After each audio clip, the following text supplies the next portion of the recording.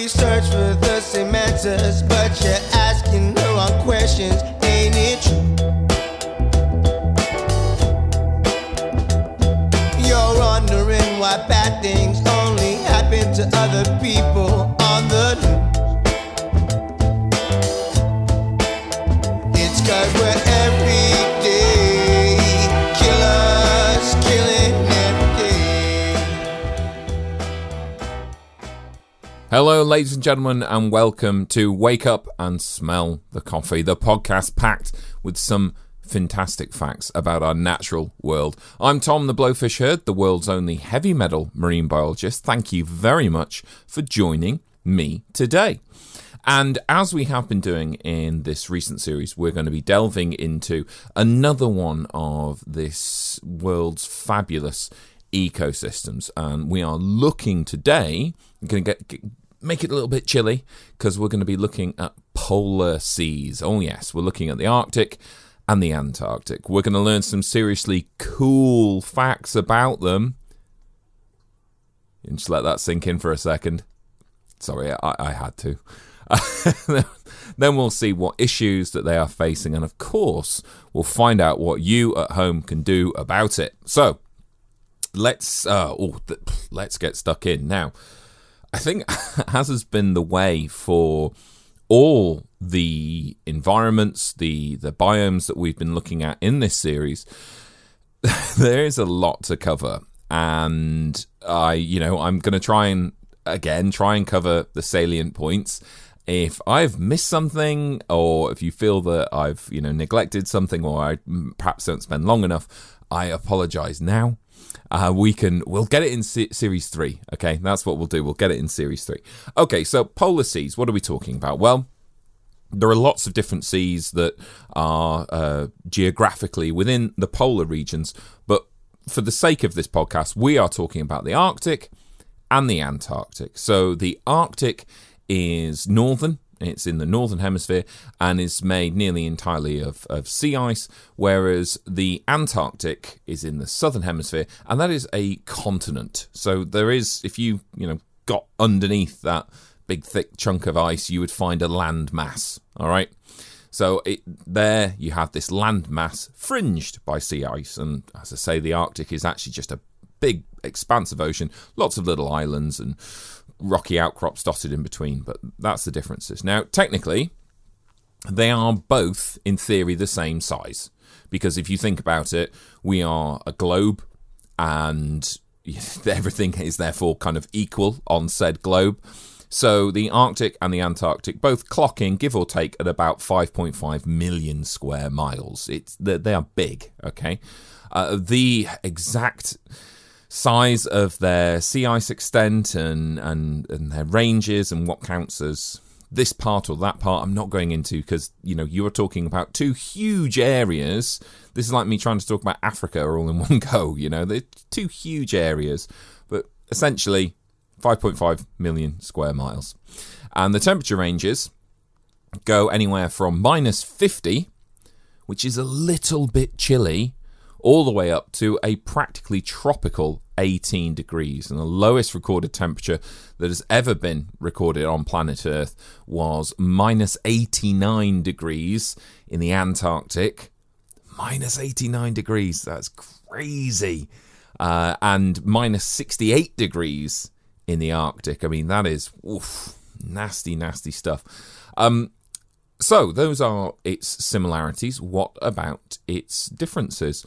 Well, I think you'd very much be forgiven for thinking, oh, well, they're going to be two of the same. They're two very similar habitats and two ends of the Earth, and they're just going to be one and the same. Well, they're actually two incredibly different habitats. All in all, we see a lot more species richness and diversity in the Southern Ocean, in Antarctica, and this is due to the fact that it's separate from all the other land masses around it. You've got the Southern Ocean surrounding it, so because of that, it's been, if you will, separated off from everywhere else, and that has allowed life to evolve into a variety of different habitats and niches and all that kind of stuff. Whereas the Arctic, there's been a lot of movement around there. So we do get more species and more endemic species, so species found nowhere else, in the Antarctic. And they actually, although there's a lot of ice going on, they both have their own very specific ice ecosystems. It's a good way of describing it. And then again, when you think back just very briefly to the idea of the Arctic having no sensible land masses, so it's all sea ice, whereas the Antarctic having this huge land mass, so you can have your glaciers and all that kind of stuff, and then, you know, their fringe of sea ice, you can kind of see, oh yeah, you know, there's a lot going on here, and oh my god, there is. So again, I do apologise if you feel that I'm quickly brushing over two of the most unique habitats on planet Earth. Let's have a quick chat about ice. Now, we all know how ice works in our freezers. Water at 0 degrees C stops being a liquid and becomes a solid. And, you know, for those of you that miss chemistry, basically it's the oxygens line up with the hydrogens and they form this beautiful lattice, and all is well and good. And of course, because they form into this very structured lattice, we get things like snowflakes. You know, we know how snowflakes work. Lovely stuff. Basically, you get these very regimented, although highly chaotic and unpredictable structures. Good times. So the formation of sea ice is no different. I suppose the only real difference here is that it has to be a lot colder than 0 degrees for sea ice to start to form. Now, you would normally say it needs to be about minus 3, -4, but a lot of different factors can change that, and it could end up being -1 or -6. Who knows? Again, can't go into it all because we'd be here forever. If you want a second extended podcast on polar seas, then more fool you. However, once we do actually have conditions that allow sea ice to form, so seawater to freeze, the reason why, of course, the water is not freezing at 0 degrees is the presence of salt. I mean, if you get up early on a winter's morning and you salt your driveway, that ice will melt because it actually lowers the freezing point, meaning that the ice would have to be -2, -3, -4 for the ice to retain. Of course, it's not that cold, and therefore it melts. So that's what the salt does. It just basically gets in the way of the bonds that the hydrogen and the oxygen want to make in water, and in doing so means that you've got to put more you've got to suck more energy out of the system, i.e. it's got to be colder, for them to push the salt out the way and say, get out of it, you, I want to form a lattice with my oxygen friends. But once you've actually hit that temperature, and you do get nice and low, you know, -4, -5, whatever it is, then the formation of ice is kind of the same as in your freezer. Oxygens and hydrogens start to link up into this lattice structure, and first off you get something called phrasal ice, and this is probably best described as almost like shavings of ice. So if you imagine on a cold winter's morning, you get those wonderful little spikes of, say, hoarfrost that form on bushes and may form on your car, and that, it's like ice dust. That's phrasal ice. So it's the very start of the whole formation of sea ice. They're just a few molecules that have come together and frozen together. Now you start, supercharging that process, and you get more and more and more bits of phrasal ice. And of course, ice floats. So when the phrasal ice forms, it starts to come to the surface, and we start to get what's known as an ice slick. So the water starts to actually look like you've spilt oil on it, because you've got all these little tiny little ice cubes floating there. Now, if you've got a choppy sea and there's plenty of currents going on, bit of wind and this, that and the other, these little lumps of phrasal ice start to come together and they start to stick together themselves. But because they're constantly being chucked up and chucked around, they can't form into, these nice regimented patterns and get it all good. So they end up making their own little cul-de-sacs and areas where new crystals can't stick to them, and they look messy. And you basically get something called pancake ice. Now, it's worth taking the time, actually, to Google pancake ice and have a look at it. Fabulous stuff, and it is exactly as you're picturing in your head. These are circular pucks, pizzas, pancakes, whatever you want, of ice, and they tend to have a thick sort of rim around the edge, and this is where more ice crystals are just higgledy-piggledy, humble-jumbled, sticking onto the side because the temperature is very cold, ice is forming, but it isn't forming nicely like in your freezer because it's being all churned around. But you do get situations where you don't have strong currents, strong winds, rough seas, and the Fraser ice gets a chance to line up really, really neatly and really, really nicely. And this is where we get something called Nilus ice, and this is very, very beautiful, very pretty ice, and it looks like it's a thin, really thin, beautiful sheet of glass that exists across the surface of the water. Again, if you get a chance, have a look at that. Really, really cool stuff. So we've gone from our tiny little crystals to our pancake ice or our Nilus ice, depending on the conditions. And of course, it's still getting colder. We're getting more ice forming. So once you've kind of got that foundation, either it's the pancake ice that starts, the pancakes themselves start to kind of stick together and they ride over each other and they start to form these solid lumps, or the Nilus ice just starts to get thicker and thicker. We get now what's called columnar ice. So this is where the leading edge of the water molecule that's right down at the bottom, not at the surface, but down at the bottom of the ice in the ocean, it's got a free hand, if you will, to grab onto either a hydrogen or an oxygen, depending on what comes near it. So the crystals start to grow downwards, and they start to grow in a very regimented way now, because they are just linking together, tab A into tab B, tab A into tab B, and the whole ice sheet starts to grow downwards and just keeps getting thicker and thicker and thicker. You do also get some situations where actually ice comes up from the bottom. There are many different geological and topographical features in the ocean that could get super cooled water forming at the bottom of the sea that then, of course, turns into ice, flash freezes, if you will, and then floats to the surface in what we call platelet ice.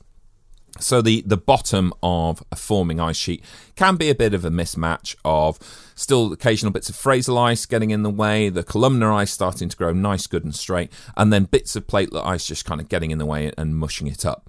So it doesn't form into a perfect, 2x4 structure when it's done. You have different areas where it's maybe formed beautifully here, not so well there. You get the idea. It's a bit of a jumble. But at this point, we then end up with what we refer to as annual ice. So this is the ice that has formed that year.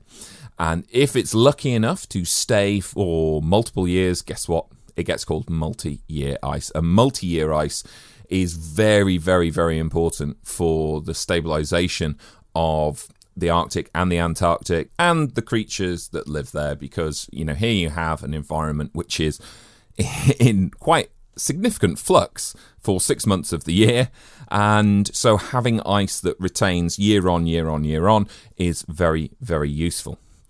Okay, so I said right at the start, when the ice was forming, we had to have it extra cold because of the salt. What happens to the salt? It's a very, very good question. So the ice that forms, the sea ice, is not itself salty. It is ice. Ice is just water. And there can be things trapped in it, but that isn't ice. That's something trapped in it. The salt itself has to come out of the ice. And so as the ice crystals are forming, what we get is a sort of a honeycomb structure, like an ant's nest of all these little tubes and channels in the forming ice sheet that are called brine channels. And it's in these channels that the salt becomes concentrated into brine. So what you get here, and this is very, very cool, what you get here are these incredible open highways, if you will, up and down through the ice. And this is where this brine and the salt is draining out of the ice. And because brine, it's super salty, it's super cold, it's heavy, it's only going one way, it's coming down. And as it's coming down, it's getting saltier, it's getting colder.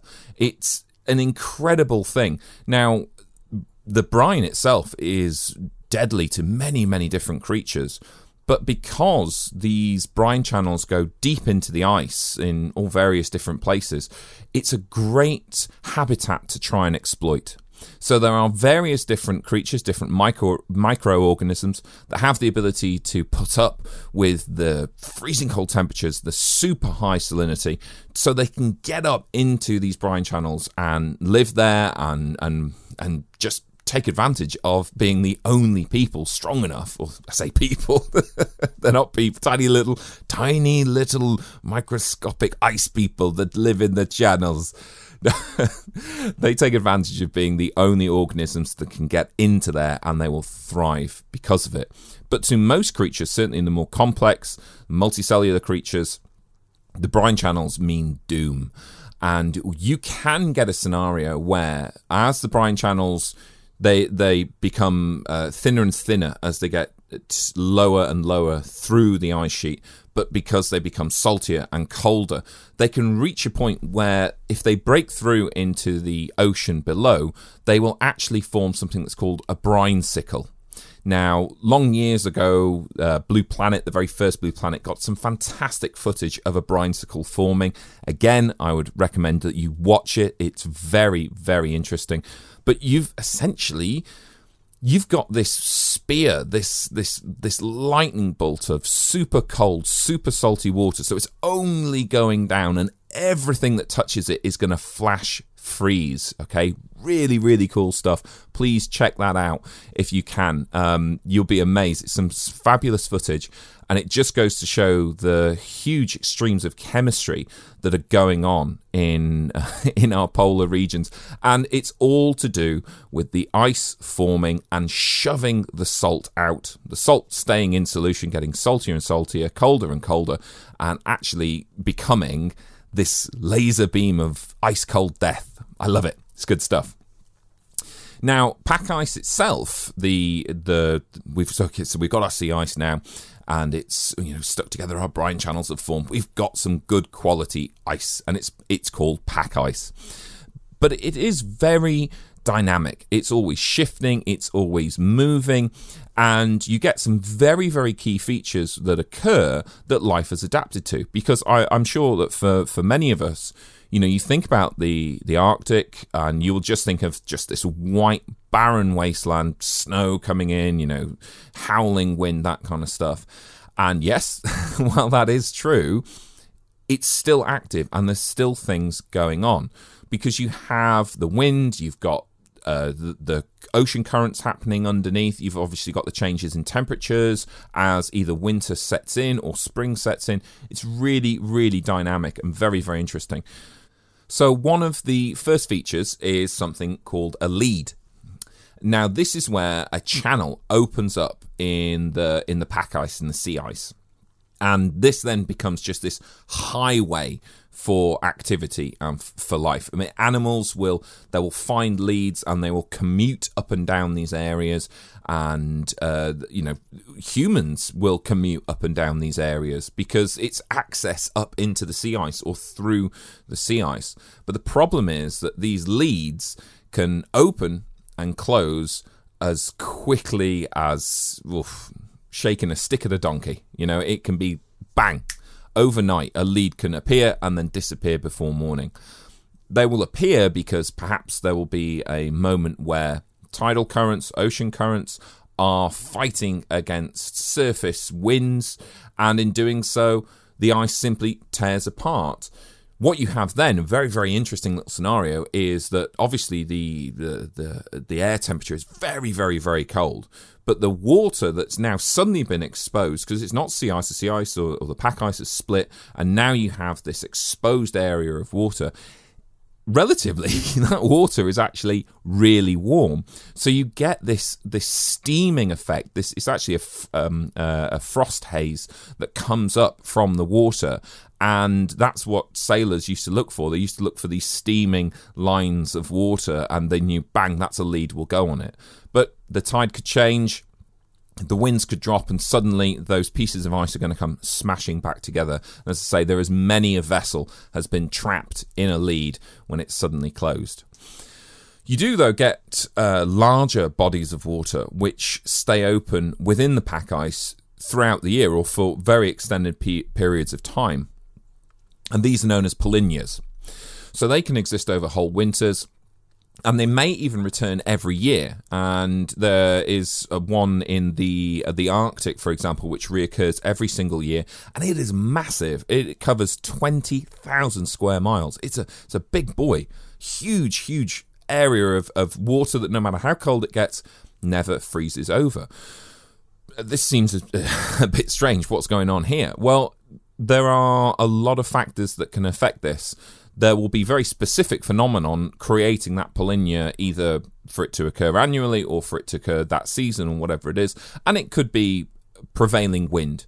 So, if you've got the Fraser ice being formed, but again, it floats to the surface, if the wind is then permanently blowing, say, east-west, the Fraser ice will never be in that space long enough to turn into pancake ice and nihilist ice, and it just gets blown away.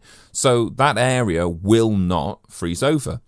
It might be that that's an area of warm water, just uprising. It's hitting a feature in the ocean, an underground mountain or whatnot, and it's rising to the surface. Again, stopping those surface waters from freezing. Or it just could be the prevailing ocean currents, which again, just keep the water moving through. The ice doesn't get a chance to stick together, and so you get this open body of water, which for the indigenous people of the Arctic is very, very vital, and for the animals of the Arctic and the Antarctic, having these polynyas, they're oases in the huge white desert, which I just said it wasn't a white desert. I love being a hypocrite. There are these oases in these huge sort of extreme deserts that they have to live in. Now, when you've got all this ice moving around, either leads forming and closing, or polynyas that have ice blowing always into one direction, the ice, it can mount up. Okay, it's shifting, it's always moving, and you get really impressive ice ridges forming above and below the water. And this is driven, again, currents and winds. It's exactly how we would get mountains forming on land. You get two plates going towards each other, and they'll rise up, or they'll dive down, or they'll do both. And so the ice ridges that we get, they can be tens of meters tall, but under the water, they can get very deep indeed. They can get 50 meters or more, meaning that these are some serious structures appearing, certainly in the underwater environment, that provide a habitat, that change currents themselves, that interact with, again, the winds and currents going on. So if you've got a 10-meter sail appearing on the surface of the ice, that's going to catch the wind. If you've got a 50-meter long keel appearing under the ice, that's going to pick up ocean currents. So these areas then are going to put stress on the surrounding pack ice, the surrounding ice sheets, and potentially create more habitat. Perhaps they will break off and form a new polynya, or who knows what? We just don't know. Now, there's a little brief mention here. This is a cool one that I was reading up about. It's a porridge ice. Okay, I'm basically talking about it because it's called porridge ice. But porridge ice, little brief mention. If you get an area of exposed ocean where the ice is forming, but it's not particularly thick, it's not particularly good, it's a little bit thin and wet, and that then mixes with heavy snowfall, you can get something that's called porridge ice. And it is called porridge ice because it looks like porridge. It's horrible, it's lumpy, it's kind of thick and slushy, and it does actually have the same consistency as porridge. Now, weirdly enough, porridge ice is actually harder to pass through than meter-thick sea ice because it's so gloopy, its consistency is so sticky that it will hold a ship in place. So an icebreaker would rather hit a 5 or 6 meter thick piece of sea ice than it would get stuck in porridge ice. Okay, so we've formed our ice, and it's beautiful, it's formed. We've had some pressure ridges that have come up, that's great. We've got some keels, there's even a bit of porridge ice in the corner and a couple of leads knocking around. But eventually you will come away from the ice and you'll get to the open ocean, or what should be the open ocean, and you get the ice edge. And there's got to be an end to the ice somewhere. I mean, come on. And the ice edges are areas of high activity. So here you've got the constant shifting of the ice. It's shifting, it's breaking, it's melting, it's forming, and that means there's a big flux.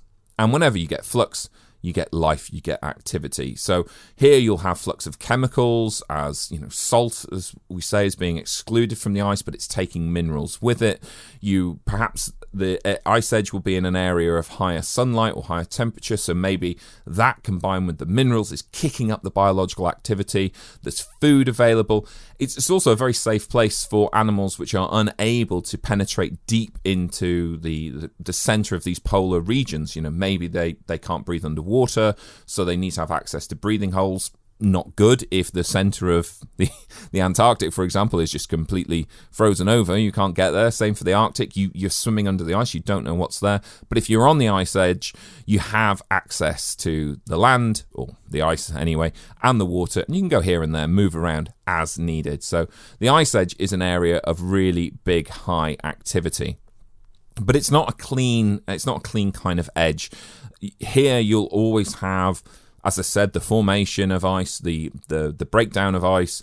And so the ice edge leads into this kind of patchwork of broken up ice flows where you've got various different pieces of pack ice that have come away, sea ice that's forming, and it kind of, it's like that for a bit before you eventually get into open ocean. So you do get this transitional zone, which, guess what? Again, provides fabulous habitat for life. It's worth mentioning at this point, because we will start talking about life soon enough, I do promise. But it's worth mentioning at this point, icebergs. So they don't really play a most monumental part in our story today, but of course they are incredibly famous. Now, icebergs themselves are not really a true part of the pack ice. They're freshwater ice. So this is formed over many, many years, either through glacial action or a combination, usually of glacial action and snowfall, or it can't be rainfall because it's going to turn into snow, isn't it? So it's a combination of the weather conditions. So these structures are, they are absolutely huge. Some of the icebergs that break off are the size of whales. They are massive. And they'll break off from the ice shelf and they'll move out into sea. But because of their size, they are, not completely unpredictable, but certainly very unpredictable regarding their movements.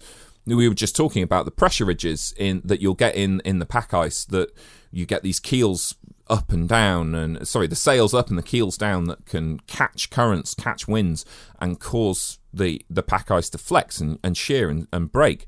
Well, icebergs, they are just massive sails or massive keels. So they really can move very unpredictably depending on what currents they hit, what winds there are, what prevailing weather conditions they are, and even the makeup of them. Because they're being exposed to the weather can really twist them and shape them into some fantastic structures, which again has an effect, moving them around. Incredible stuff. I mean, there's whole realms of science just looking at the prediction of iceberg movements for the safety of shipping vessels and that kind of thing. But they also can be, quite interestingly, multicoloured. So they can be white or blue, or they can be red or green or brown or even black. So why is that? Well, because ice is really a really great place to live.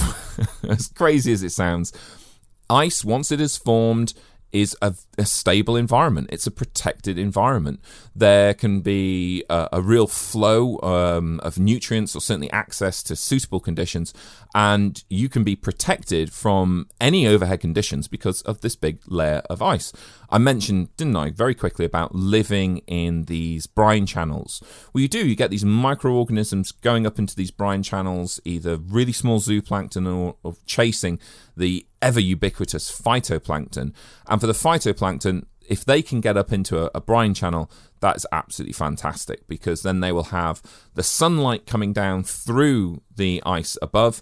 They will not get predated upon by anyone feeding on them because they're not floating around loose in the water underneath, and they will be in a stable, set environment. So the colours that we see in these icebergs and in more established pack ice that breaks off, the browns, the reds, the greens, these are actually the photosynthetic pigments of the photosynthetic organisms, the diatoms, the dinoflagellates, whatever they are, that are living in the brine channels and in the matrix of the ice.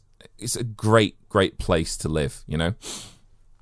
Now, before we look at some of the creatures and how they interact with the ice and all that kind of jazz, it's worth mentioning the effects of the polar regions on our global climate.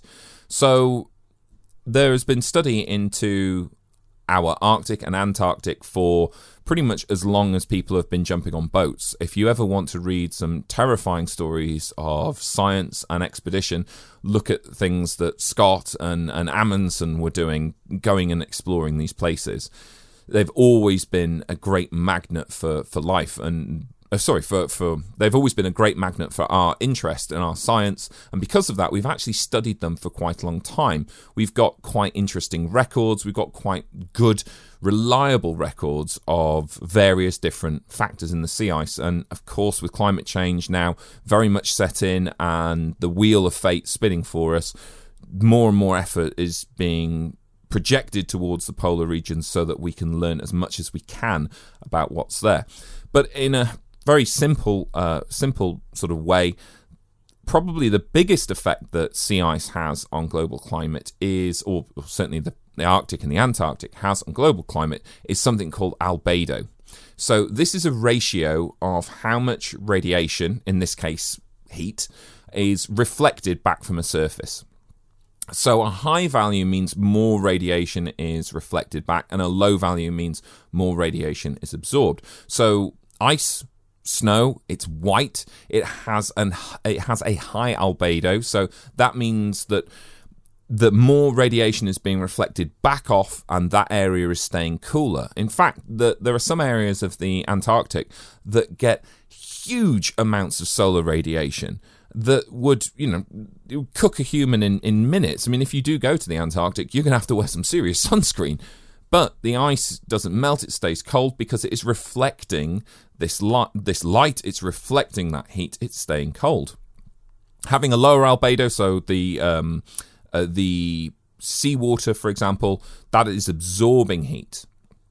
And then that's when we get tricky, because if the ice starts to melt and you end up with pools of meltwater forming on the ice, well, that has a lower albedo, it absorbs more heat, that will melt more ice, and you can see you end up on this very kind of slippery slope. The more ice melts, the more freshwater input you have into the currents around the polar regions, which then go on and directly affect our global climate. So it is very important that we get big chunks of ice appearing in the relative Arctic or Antarctic winters. Polar regions as well, they also fuel the deep ocean circulation.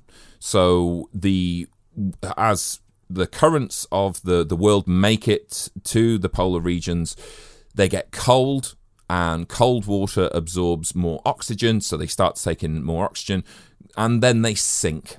So what happens is, at the North and South Pole, you're getting this influx of cold, highly oxygenated water going straight down to the bottom of the ocean, into the deep ocean. And if you listen to the Deep Ocean podcast that I've previously done, you'll know how important that habitat is. That is the biggest habitat that exists on this planet. The majority of life lives in that area. So the Arctic and the Antarctic are acting like a bellows. They are funneling oxygen down into the deep ocean, and that is hugely important. I don't need to explain that anymore. I mean, they are the lungs of the deep sea, all right? And as well as oxygen going down there, other important nutrients are going down there. The byproducts of productivity that we see in the oceans are going down there as well. Really, really important stuff. And the polar regions will also act as carbon sinks as well. So this water that's reaching the polar areas is often quite low in carbon dioxide, and therefore carbon dioxide wants to dissolve into it, and it does. And from there, of course, it absorbs the CO2, great. But then before it can become saturated and start kicking it back off into the atmosphere, it actually freezes into either sea ice, or it becomes so cold it drops back down into the ocean. So it acts as a carbon sink. So this huge massive global effects that these two frozen zones on the extremes of our planet have in our everyday life.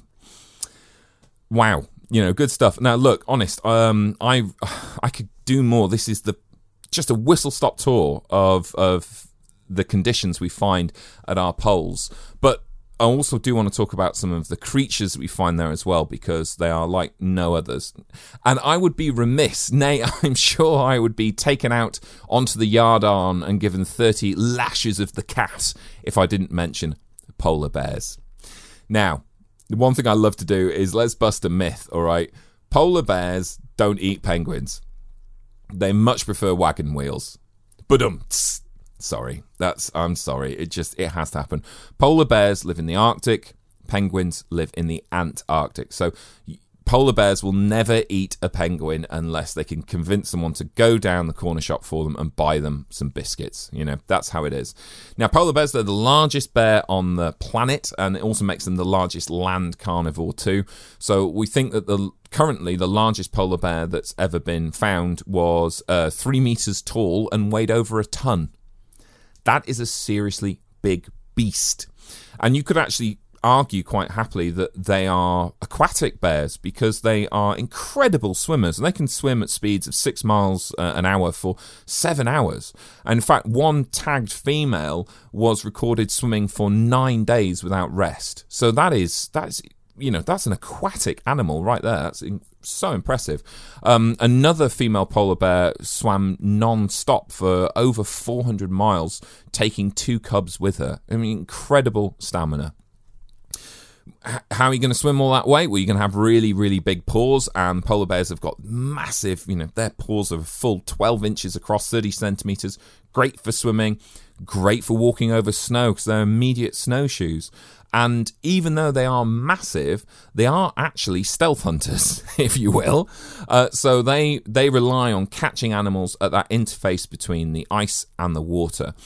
They don't catch anything in the water, and they don't really catch anything, on land, as it were. If they are on land, then sadly they're probably somewhere like Canada or Russia, and they're probably feeding out of bins.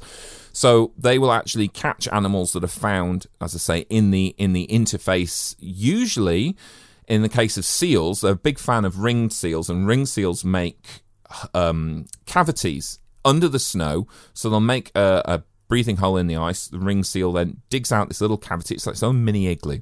Well, your man, the polar bear, can smell the breath of a ring seal. He can actually smell its breath. And so they will find these little breathing holes, or find these little igloos, and then jump on the seals just before they can get back into the water. And that's the idea, is to creep up onto the hole and either dive on the seal while it's still sitting around at the surface, or punch through the hole and get into it before it can get away. So you will quite often see them stalking these breathing holes, because they know that animals have to come back there. And desperate polar bears will try mad things. They will try getting on things like beluga whales, walrus even. They will do mad things. But their hunts are very unsuccessful. I think they're one of the least successful predators, even though they are the largest land carnivore. I think that they fail 98% of the time, which is really, really shocking. But they, being bears, really useful omnivores. They'll eat whatever they can. They're quite often found, as I say, sadly, they will be found in human habitats, chomping on bins. But they do love a good bit of dead whale, and so they will happily chomp on a whale, chomp on a dead caribou if they'll find one. If they go far enough south to get into the areas of vegetation, they'll have berries and plants. They'll eat seaweed. Really clever animals, incredible things. The bowhead whale.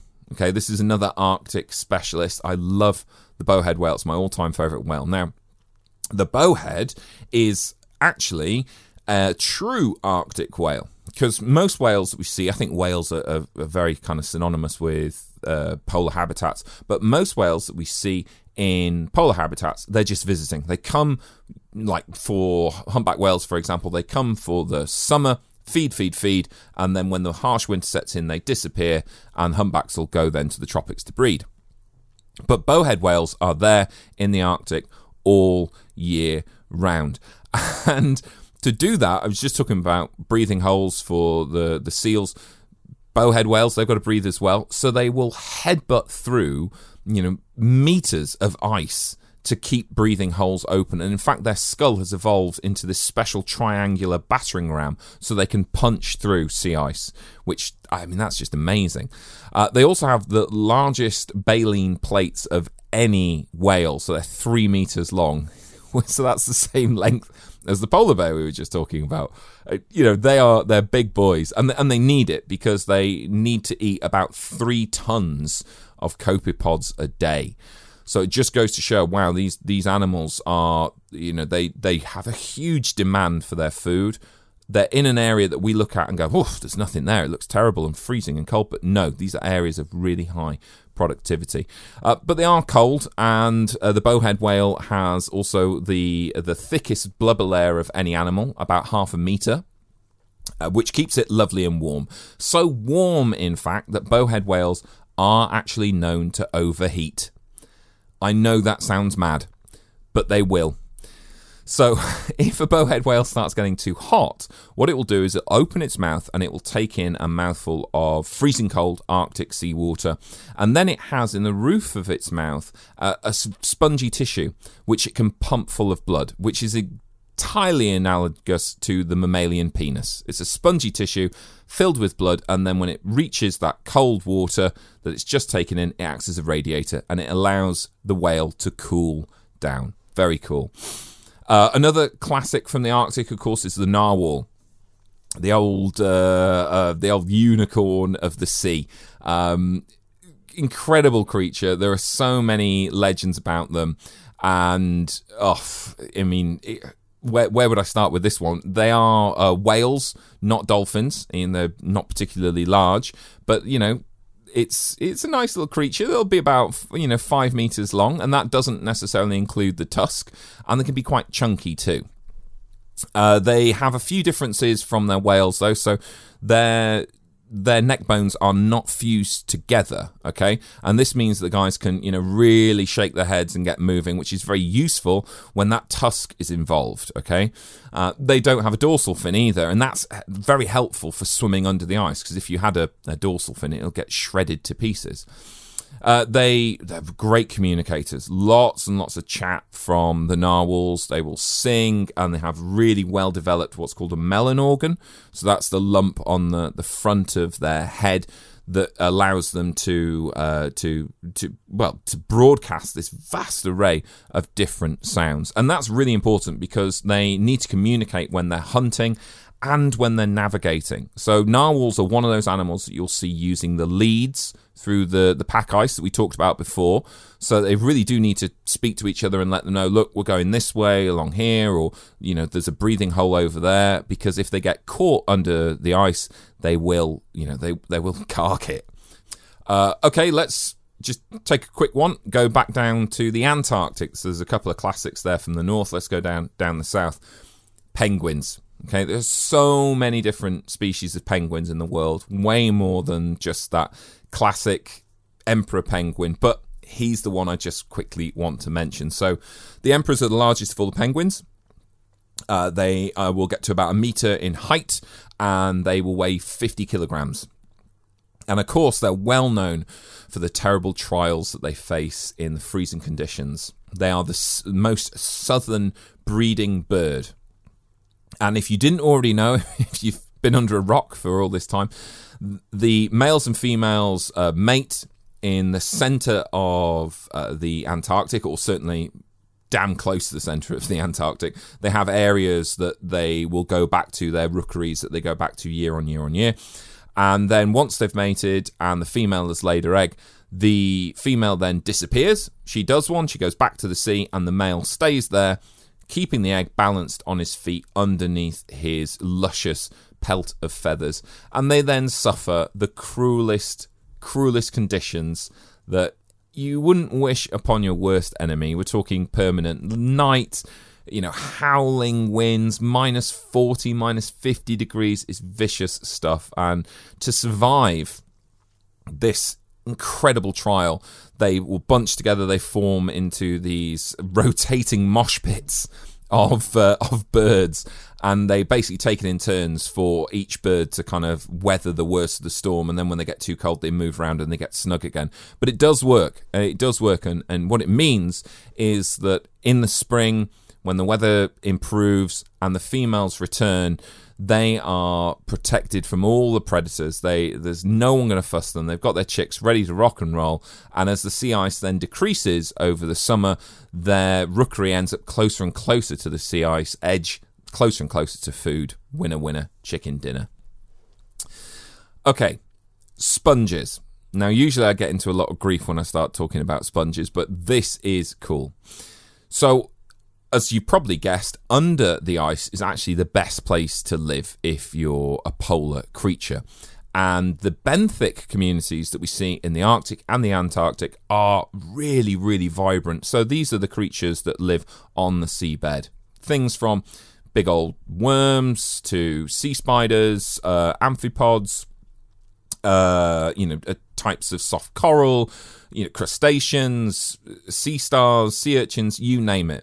But one of the most incredible for me are the sponges. So these fantastic filter-feeding organisms, probably one of the first multicellular life on planet Earth, they do wonderfully in the cool, that's putting it mildly, isn't it? They do wonderfully in the freezing cold and the dark of the deep polar seas. Now, there's a type of sponge in the Antarctic called the white volcano sponge, and it's potentially up there for the oldest living organism on the planet. So some of these sponges have been recorded at 2 meters tall and 500 kilos, so half a ton. And scientists, using a good old bit of maths, have worked out, growth rates and all this, that, and the other.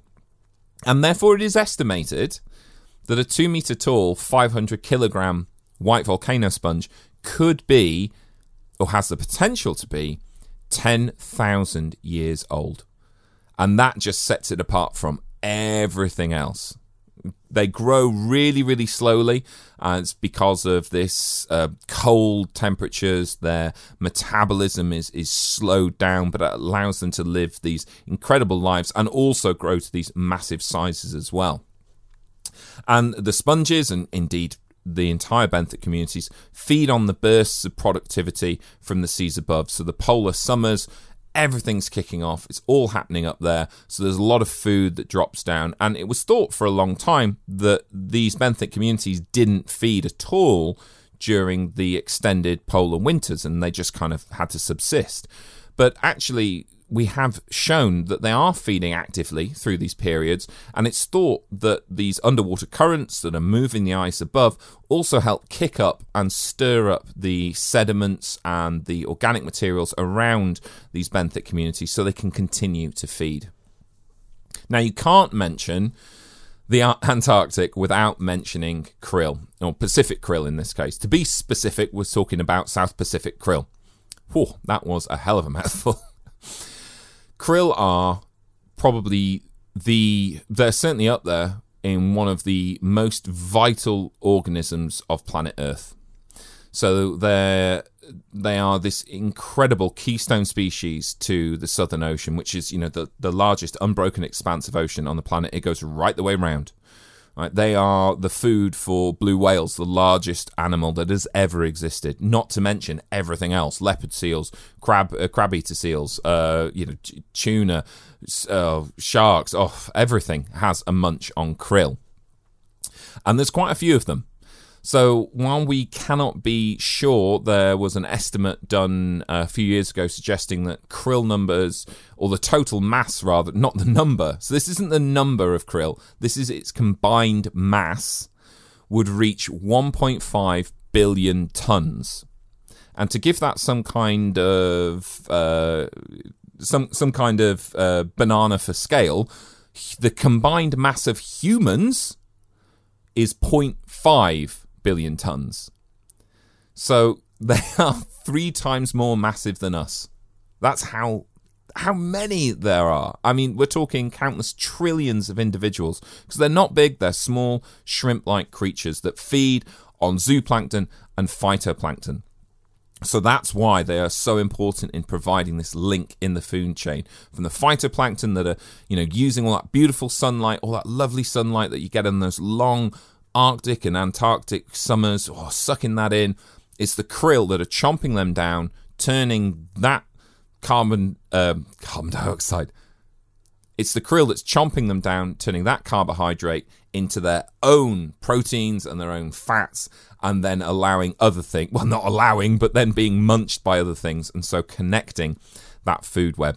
And they are the most incredible creatures to study. They are completely unpredictable in where they will appear and in what numbers they will appear. They just suddenly turn up. We cannot predict where they are, but ocean life can, which is great. I think that's fantastic. And because they have to do such harsh conditions, they are bound to the edge of the sea ice. And there are times when there is just no food in the deep in the Arctic winter. There's not going to be as much photosynthesizing. Nay, there might be no photosynthesizing from the plankton there. So they have the ability to shrink from their adult form back to their juvenile form when food becomes scarce. And that's really, really clever. Now, one of the creatures that feeds on krill, like I say, everything feeds on krill, but one of the creatures that feeds on krill in the Antarctic are Weddell seals. And they breed further south than any other mammal on Earth. And because of that, they, like the bowhead whale, they need to keep this breathing hole open through the winter so that they can continue popping in and out of the water and seeing what's what and who's who. So how do you do it? Well, the bowhead whale would headbutt the ice. Good one. The Weddell seal, he uses his teeth. So Weddell seals physically chew the hole to keep it open. They will rake their teeth side to side on their breathing hole, and in doing so, they wear their teeth down.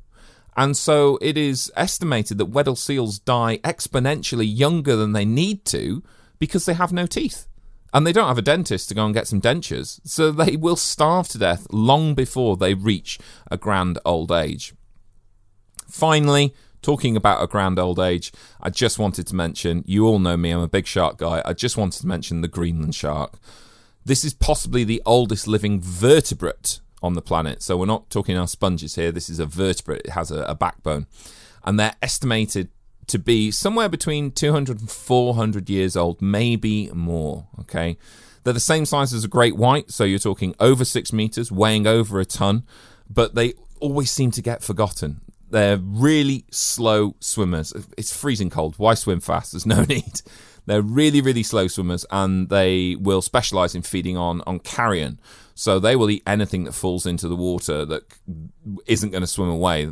Dead seals, dead polar bears, caribou. A whole reindeer was found in the stomach of one particular Greenland shark. Otherwise, they will actually be ambush hunters. Because they swim so very slowly, they will try and attack prey that's asleep, because they can basically creep up on it without disturbing it. But the final thing I just wanted to mention about Greenland sharks is a real mystery, and it just goes to highlight the amount of mystery that still remains in our polar regions even now. Greenland sharks are well known for having small copepods, tiny crustaceans, physically attached to their eyes. Now, the presence of these copepods renders the shark blind. It doesn't affect their hunting in any way, shape or form. They still hunt fine. But they cannot see. It renders them blind. The copepod itself glows. So these massive 6-meter-long sharks that swim so slowly through the water in the dark and the cold and the bleakness have these deep green glowing eyes. I think that's pretty creepy, but also totally amazing. Wow, okay, that was a hell of a rundown of just some of the creatures that we find in the polar regions. But now we're going to have to look at some of the issues facing our polar seas. The big one is climate change. It has so many knock-on issues. We start to lose the sea ice. That means that you get more water. I mentioned it briefly before. We get more fresh water entering our oceanic systems. That affects our ocean currents, and that affects our climate. That means that we end up with snow in Texas. You know, that's climate change happening right there. You get other effects, though. You get a lot of methane released from ice as it melts. You know, ice is holding a lot of gases that are formed organically and inorganically, and that all gets released. Methane is far worse than CO2. It's 80 times more potent as a greenhouse gas. You lose the ice, more methane. We could see a slowdown or a stoppage in those deep ocean currents. And again, if you listen to the last podcast, you'll know exactly how important that is. And obviously, if you lose the sea ice, you lose this incredible habitat. This habitat that doesn't exist anywhere else. You know, they are the most productive seas on the planet, our polar seas. We cannot afford to lose them. The production, the effort, the life that occurs in those very limited latitudes, that's what's keeping the rest of the planet going, all right? I know it doesn't sound believable, but they are so important for us all, even though they're absolutely on the other end of the Earth. And now, of course, the polar regions are suffering from things like plastic pollution. You know, you've got people like Russia wanting to go into Antarctica and start drilling for oil. Now that the Arctic has melted so much, shipping companies are saying, "Oh, we'll go through it. We can suddenly pass over the top of the Earth in what is an Arctic winter because there isn't enough sea ice."